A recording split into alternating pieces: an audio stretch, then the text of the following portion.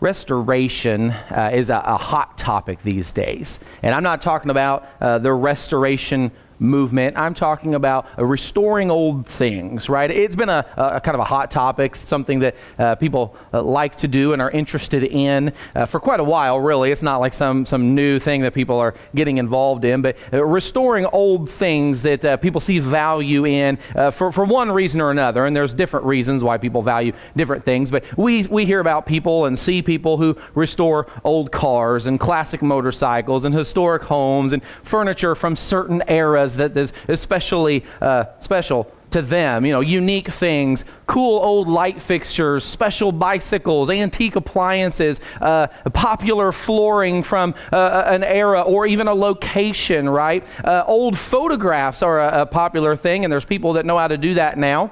And the reason that people restore these things, of course, is because there's value there, but that value many times is found primarily in the fact that these things are rare. There's some sense of rarity to these things. You can't just go buy one from Walmart or order one from Amazon, so you restore these things. In some cases, they're one of a kind, especially if it's a family photograph of yours. Good luck, finding somebody else who's got a better one than you do, right? I mean, you're not going to find that on eBay, right? So you restore these rare things, these one-of-a-kind things.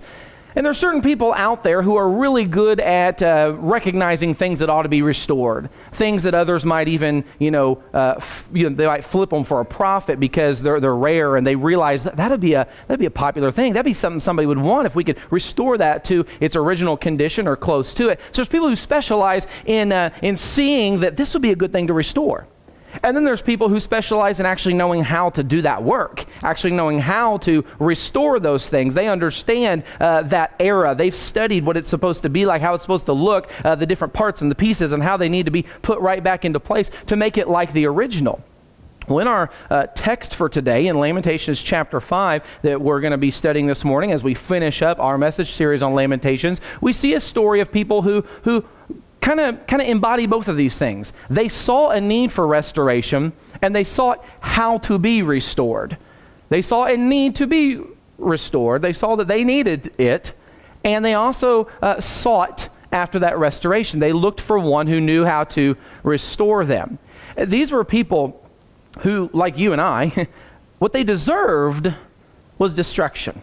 And we'll talk more about why in a moment, but they deserved destruction. Like an old thing that, one of these old things that needed restored, they were badly beaten and weathered and worn, but it was because of their own multitude of sins. They had forgotten God, and because of forgetting God, they had become wicked and immoral.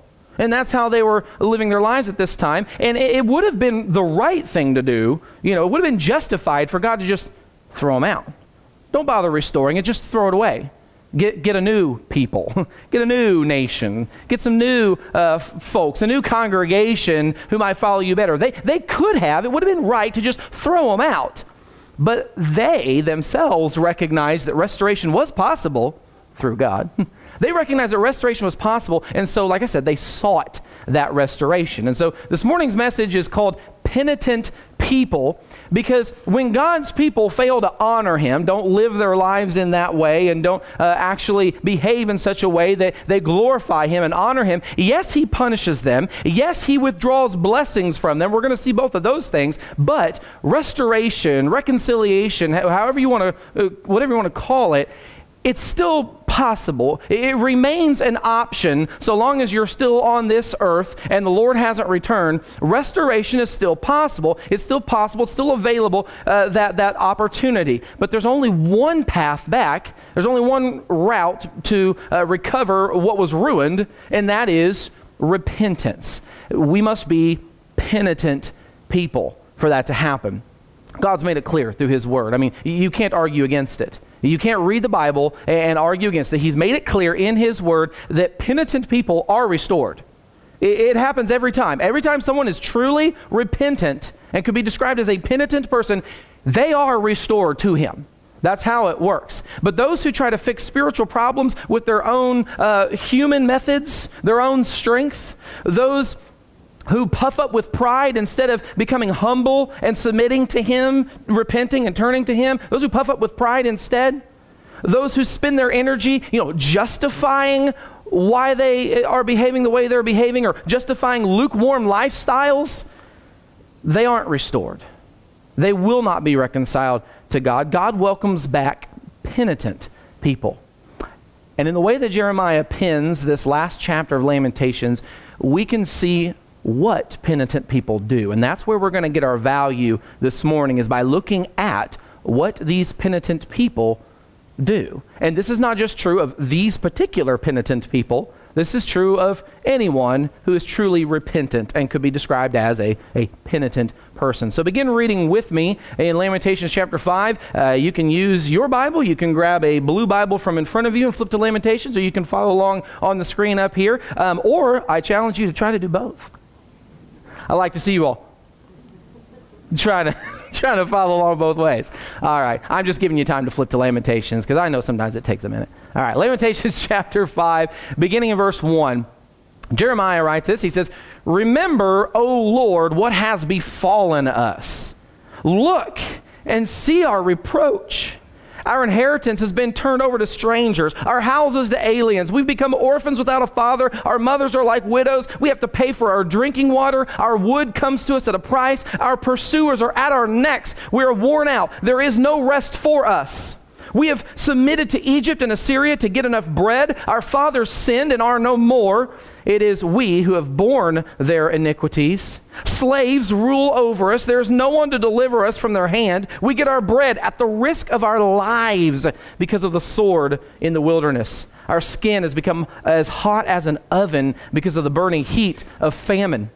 They ravished the women in Zion, the virgins in the cities of Judah. Princes were hung by their hands. Elders were not respected. Young men worked at the grinding mill, and youths stumbled under loads of wood. Elders are gone from the gate, young men from their music. The joy of our hearts has ceased. Our dancing has been turned into mourning." So the first lesson that we can learn here is that penitent people recognize the punishment fits the crime. The punishment fits the crime.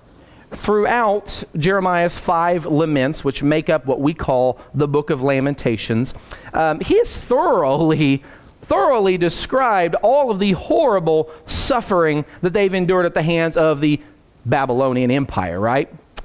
And while Jeremiah has consistently attributed the role of the ultimate aggressor as God himself, he has also just as consistently confessed the fact that they deserved this. They deserved God's wrath. What they were getting was the just rewards of what they had produced. They had sown this kind of seed for what they were reaping. They were reaping what they sowed. The punishment fit the crime, and Jeremiah has been, he has not missed a single chapter, as we would call it, but not one of his laments, the first 4 funeral dirges or this fifth lament, which is a prayer, none of these have excluded the fact that we have sinned greatly. Woe to us. Our transgressions are described as multitudes, right? He has not missed an opportunity to make sure that God knows, that they know, and that the Israelites, those in the kingdom of Judah, knew we've sinned and we deserve what we're getting. If we go back to where we began 4 weeks ago in Lamentations chapter 1 verse 5, we see why the nation of Judah suffered as they did. It says right there in the middle of the verse, it says, "The Lord has caused her grief because of the multitude of her transgressions." The Lord has caused her grief, what they're suffering, because of the multitude of their transgressions. Not because they slipped up or they crossed one particular line and God was just, he just jumped right on them at that one opportunity. This wasn't 1 or 2 sins that God was dealing with here. The scripture is clear. Jeremiah himself is clear. God was punishing a multitude of transgressions here. The fact that the land that had been promised to them was now in the hands of their adversaries, the fact that they now had to pay others for some of life's most basic necessities, the fact that they were hunted and constantly in fear of their lives, the fact that going and gathering grain from the fields out in the valleys outside the city was now a death-defying feat, the fact that they were now feeling the fever or the intense sickness from famine, from starvation, all of these things that were happening to them were the results of their multitude of transgressions. In our text in Lamentations chapter 5, verse 7 there, that we kind of buzzed over, in verse 7 there, Jeremiah wrote, "Our fathers sinned and are no more. It is we who have borne their iniquities." Now, it's tempting to read this and hear this as maybe it sounds like, "We're sorry, the number you have dialed is not in service at this time."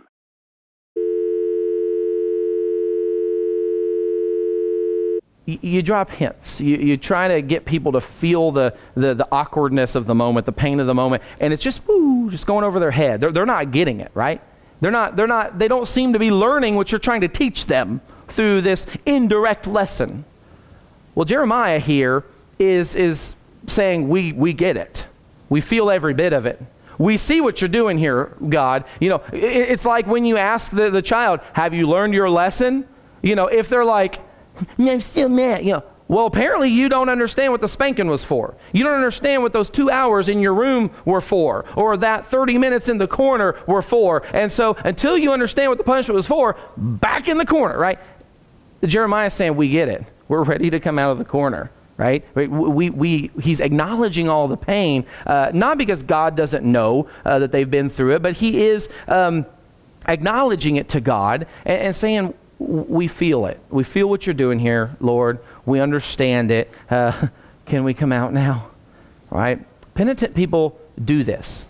Penitent people recognize, not just know, but acknowledge, recognize that the punishment fits the crime.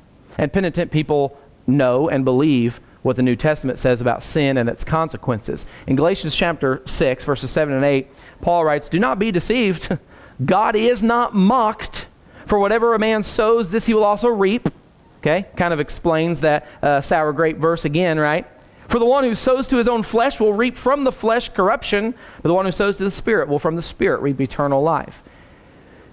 See, the unrepentant, they mock God in the way they behave, in the way they fail to acknowledge that what they're getting is what they deserve. They pretend like that's not how the world works. They pretend like that's just not the fact of the matter, right? 1 John chapter 1, verse 10 says, "If we say that we have not sinned, we make him a liar." Talking about God. Can you imagine calling God a liar? No, you can't, because none of you would do it. But we do when we try to ignore our sin. When we try to act like if we don't acknowledge it, maybe God won't see it. That's mocking God. That's making a liar out of God. Pretending like he's not going to see it if we don't acknowledge our sin. Penitent people do that really uncomfortable thing that we sometimes call looking in the mirror. Right? Spiritually speaking. Looking in the mirror. Penitent people see the pain that their sin has created. They acknowledge that to God, and they make the necessary adjustments in their life, however dramatic those may need to be. They just make those changes. They just adjust. They course correct based on God's word, based on what they see. They recognize it, they acknowledge it, and they change. They repent. That's what repentance really is. It's a change of mind that leads to a change of behavior. And if it's just a change of mind, it's not repentance. You know, and if it's just a change of behavior, like, oh, let me try this instead. If you don't get it in your mind and then change it in your behavior, you haven't repented biblically. Penitent people don't play games. They don't mock God by refusing to see their sin and that it's causing all the pain. Penitent people realize that the punishment fits the crime, and they recognize it. If we continue on in our text, picking up at verse 16 is where we left off there, we'll see some more penitent people behavior. Jeremiah writes here, continuing on, starting in verse 16, he says, "The crown has fallen from our head. Woe to us, for we have sinned." You hear it? There he says it again. Woe to us, for we have sinned. Because of this, our heart is faint. Because of these things, our eyes are dim. Because of Mount Zion, which lies desolate. That's where the temple was. Now it lies desolate. Foxes prowl in it. Animals are making their homes here now. So, what do we see here? Penitent people recognize that blessings are borrowed. Blessings are borrowed. In a sense, we could say it this way, right? In verse 16, Jeremiah references this crown, right? In fact, he doesn't just call it a crown, he calls it the crown. And he says that it has fallen. And he says that it's fallen from our head. Whose head? Well, he's talking about the kingdom of Judah. He's talking about Jerusalem specifically, the great holy city it wasn't that holy in this day, but known as, commonly called, the Holy City. It's fallen from our head, collectively, these people.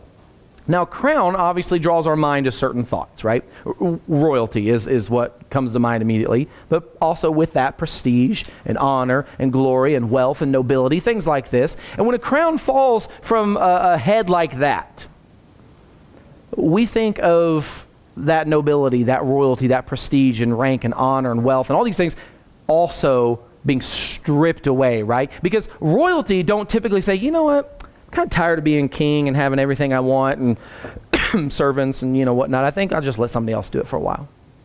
Doesn't usually work like that, does it?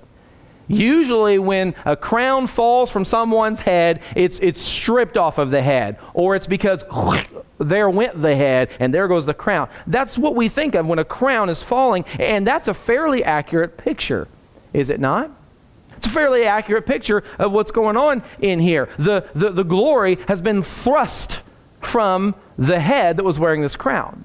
Now, Jerusalem obviously didn't literally wear a crown. They didn't all walk around with crowns on, every citizen of the place. But in a certain sense, they, as a nation, were wearing a crown, right? They, like a person who typically we would think of as wearing a crown, they held a special position. They had that nobility and rank and honor, that high position, that status, that prestige. They certainly did. And like a crown that has fallen from the head, so went all of those special blessings that Israel had. With that being said, where did these blessings come from? Where did they get them? How did they get that crown? They earn it for themselves? No. Came from God, right? God gave them that crown. God gave those blessings to them. And Jeremiah rightly says in the second half of verse 16, "Woe to us, for we have sinned." There goes the crown, and the very next breath, woe to us, for we have sinned. That's why. That's what happened, right? God gave it to them, and it was their immoral and idolatrous lifestyle that had caused all those blessings to be removed from the nation. See, blessings are given by God, and even when He gives those blessings, they're still His, right? He gave you those to use. He gave you those to manage, to use for His glory, in His service, right? He gave those to you, but they're still His. And so if He finds you not using your blessing right, if He finds you abusing your blessing, or if you are found having forgotten God in the midst of being blessed, He not only can, but will, right? It's His, and He has the power, the ability to remove that blessing from you. And let me tell you, it's the best thing for you. If you find yourself in that position, it's the best thing for you that He remove that from you, so that you don't just continue down the path that you're going. It's a wake-up call, people. It's a wake-up call. It may feel like our crown is taking a topple. It may feel like our wealth and our honor and our popularity and the things that we kind of were taking for granted, the things that we wish would never be taken away from us. It may feel like those things are being stripped away from us, like a noble person who has had their crown stripped away. James 1:17, of course, tells us that every good thing given, every perfect gift is from above, right? Coming down from the Father.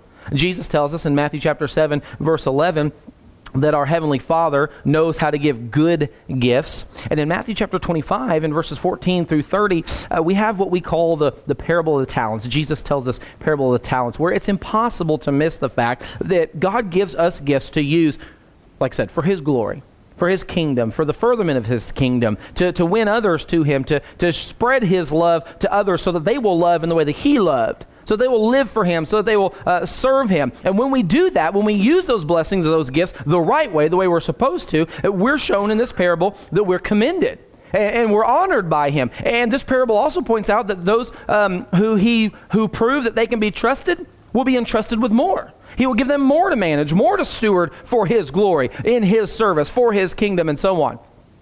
But when we don't use those blessings, when we don't use those gifts the way that we're supposed to, when we misuse these things that He's given us, verse 26 of this parable portrays the master's response as, "You wicked, lazy slave."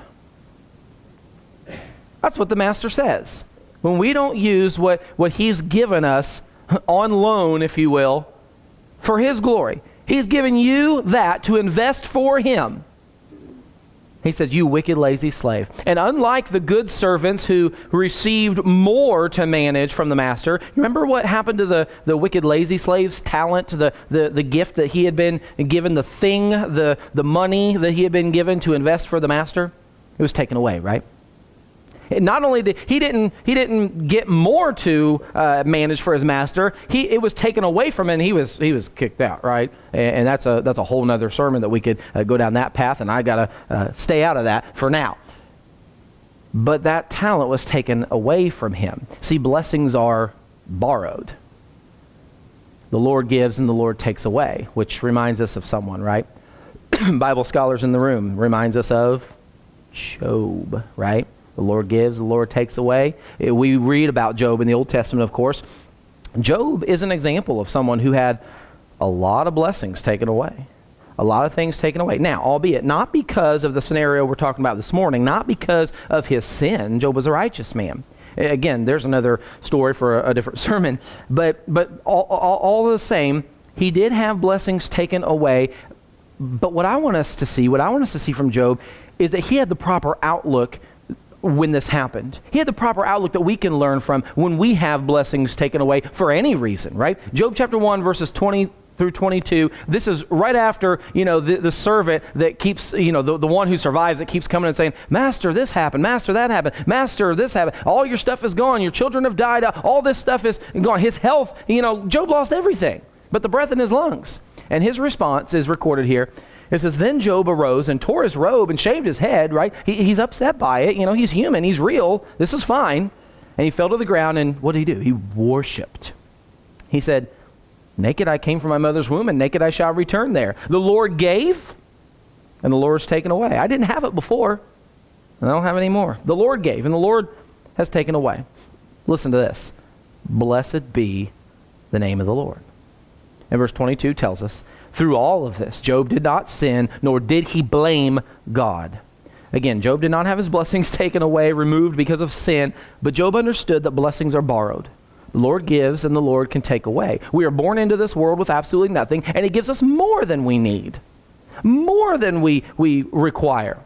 When blessings are removed for any reason, you guys, we should respond as Job did. Blessed be the name of the Lord. Blessed be the name of the Lord. Because penitent people don't blame God, they bless God.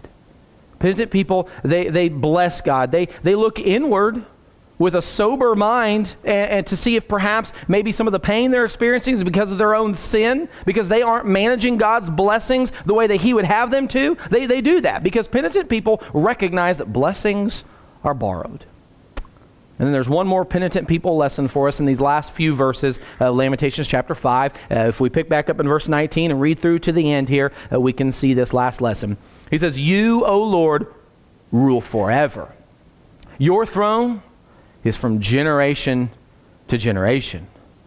Why do you forget us forever? Why do you forsake us so long? Listen to this. Restore us to you, O Lord, that we may be restored. Renew our days as of old, unless you have utterly rejected us and are exceedingly angry with us. Penitent people recognize that God is eternally enthroned. Don't lose the context here as we pick up there at verse 19. In the first 15 verses, remember all the great suffering, all the horrible calamity, the tragedy that had come on them is described, and it's described to God. And then in verses 16 through 18 that we just finished up with in the last lesson there, Jeremiah described the sorrow of having those blessings removed, that crown removed from their head. He goes through all that. And in verses 17 and 18, after talking about that crown and woe to us because we have sinned, he points out that their heart is faint because of it. Their eyes are dim because of it. He said in verse 18 that that Mount Zion, where the temple previously stood in all its glory and splendor, and they were so proud of it, it lay desolate now. And then in verse 19, that's where he says, you, O Lord, rule forever. Your throne is from generation to generation. Well, there's an emphasis on the contrast here. Do you see it? Jeremiah and his countrymen had lost nearly everything. Everything they had is gone. But the Lord's throne the Lord's power, the Lord's rule, the Lord's glory is not and cannot be taken away, cannot be removed. You see, earthly things pass away, but God remains. Conditions worsen, but the Almighty never changes. Things can be and often are destroyed. God's throne can never be destroyed. Do you see how Jeremiah has built there? And he has made that turn, and now he's saying, we've lost all these things we had from you. We deserved it. It's all gone. It's terrible. Restore us, please. Your throne's forever. All this stuff, it's been lost. And turns out, the way we used it, it didn't matter anyway. Your throne is forever. You rule from generation to generation. Penitent people recognize that God is eternally enthroned. And that means more than just that he gets to sit in a special seat, right? He's eternally enthroned. He has that kind of power, that lasting, everlasting power, all power, and it never goes away. And there's no one, no being, human, spiritual, whatever. There's no power, no force in this world or some other that can take it away from him. Penitent people will recognize that God is eternally enthroned. Doc James E. Smith said, when the disillusioned and the downtrodden recapture this basic truth, they've laid the foundation upon which hope can be reconstructed and petition presented before God. That's exactly what we see happening here in these verses. Starting in verse 19 and going through to the end. That's exactly what we see. After recognizing the eternal rule and power, that the God is eternally enthroned, Jeremiah pleads with God on behalf of the people. He pleads in desperation and complete submission for himself and on behalf of all the people. He goes to God to asking him to deliver them. In verse 21, he said, "Restore us to you, O Lord, that we may be restored. Renew our days as of old." See, penitent people don't just sit around complaining.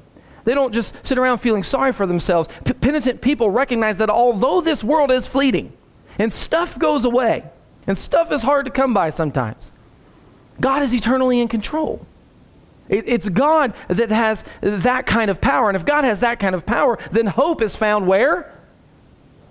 In Him. Yes, from God. That's where hope is. And so if ever you feel hopeless, that's where the hope is. Go to God. Turn to Him. Listen to what Jeremiah prophesied back in Jeremiah chapter 29, verses 10 through 14. He said, "For thus says the Lord, when 70 years have been completed for Babylon, I will visit you and fulfill my good word to you to bring you back to this place." See, that sounds like hope already. And this is the prophecy before all this happened. "For I know the plans I have for you, declares the Lord, plans for welfare and not for calamity, to give you a future and a hope." That's not for you, that's for them, by the way. He says, "Then you will call upon me and come to me and come and pray to me, and I will listen to you." That's what they want, right? They want God listening. "You will," verse 13 says, "you will seek me and find me when you search for me with all your heart.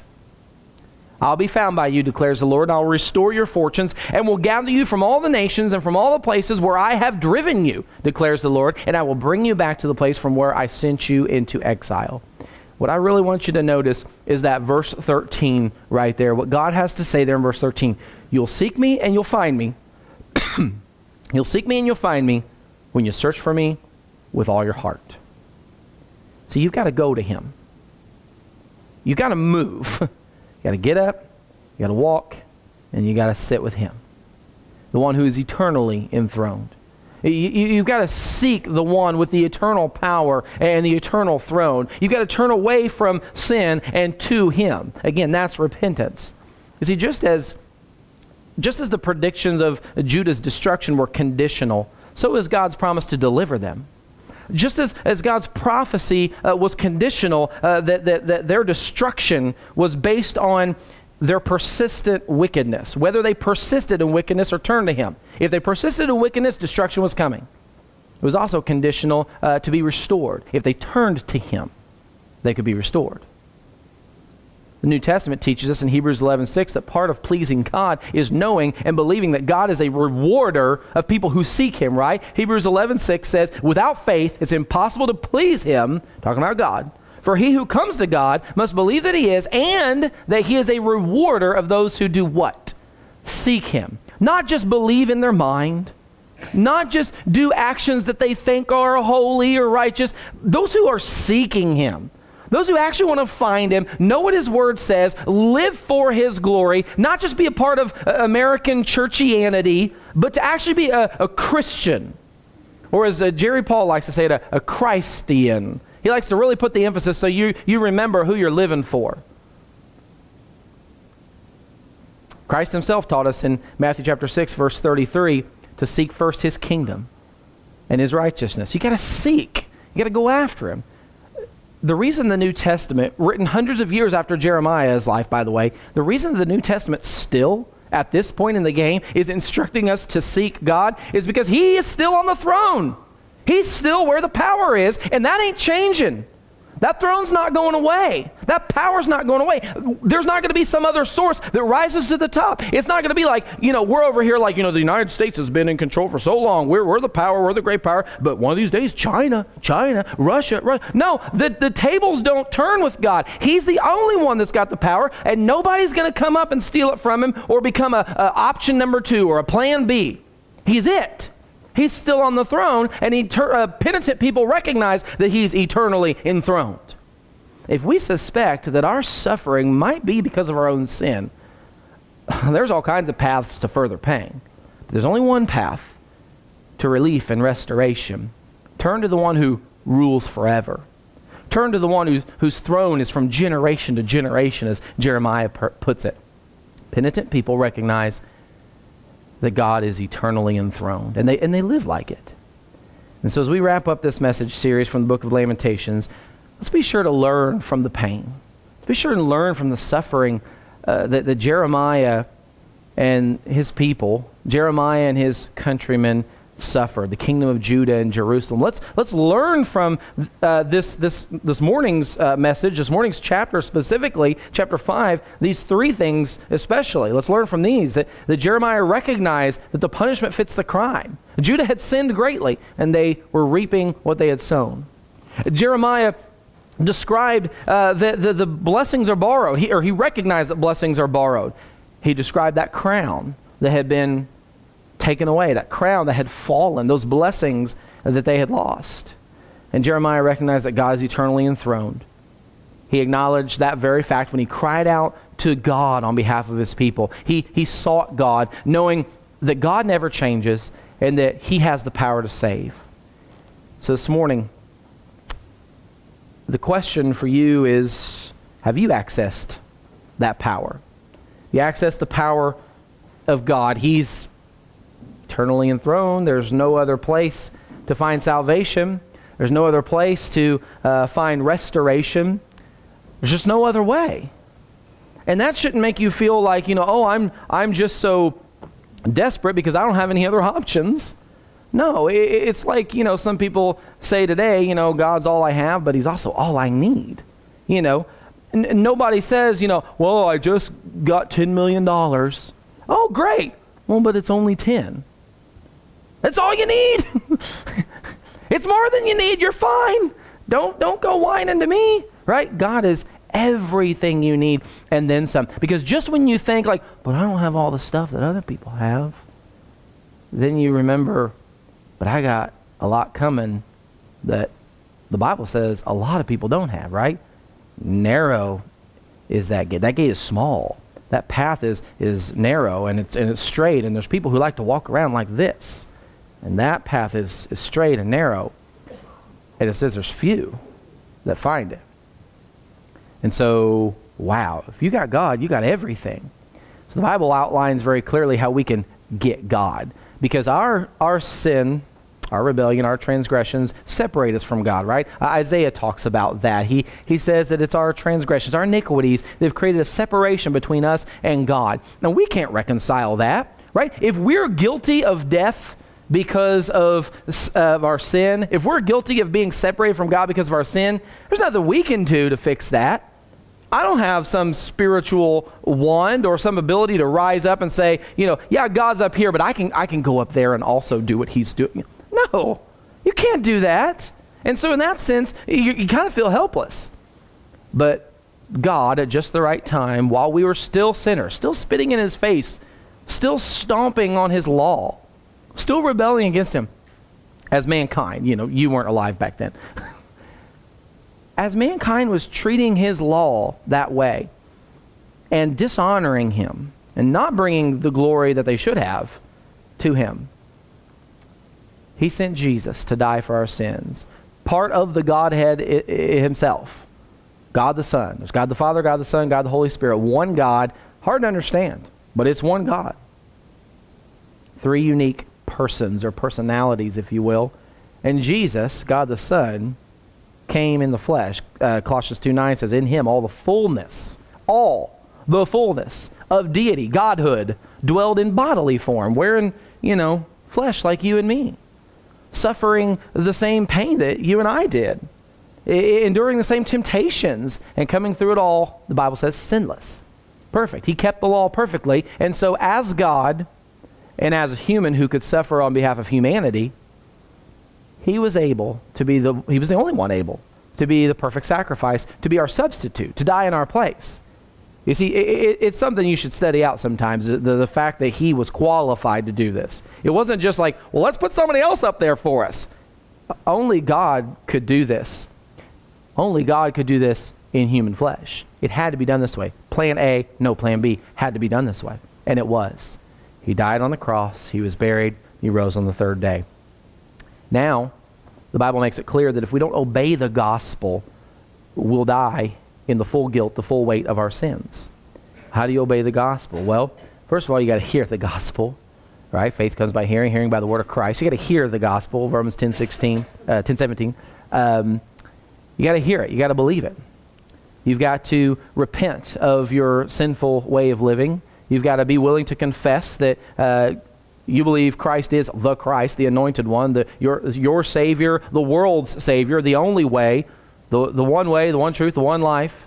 It's all found in him. You only come to God through him. You got to be willing to confess that. Not just hear as like a magical incantation where, repeat after me, I believe that Jesus is the Christ. No.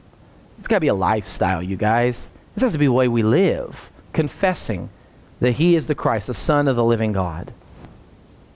And then we have to be immersed into him. And that really brings us up to the crux of this obeying the gospel thing.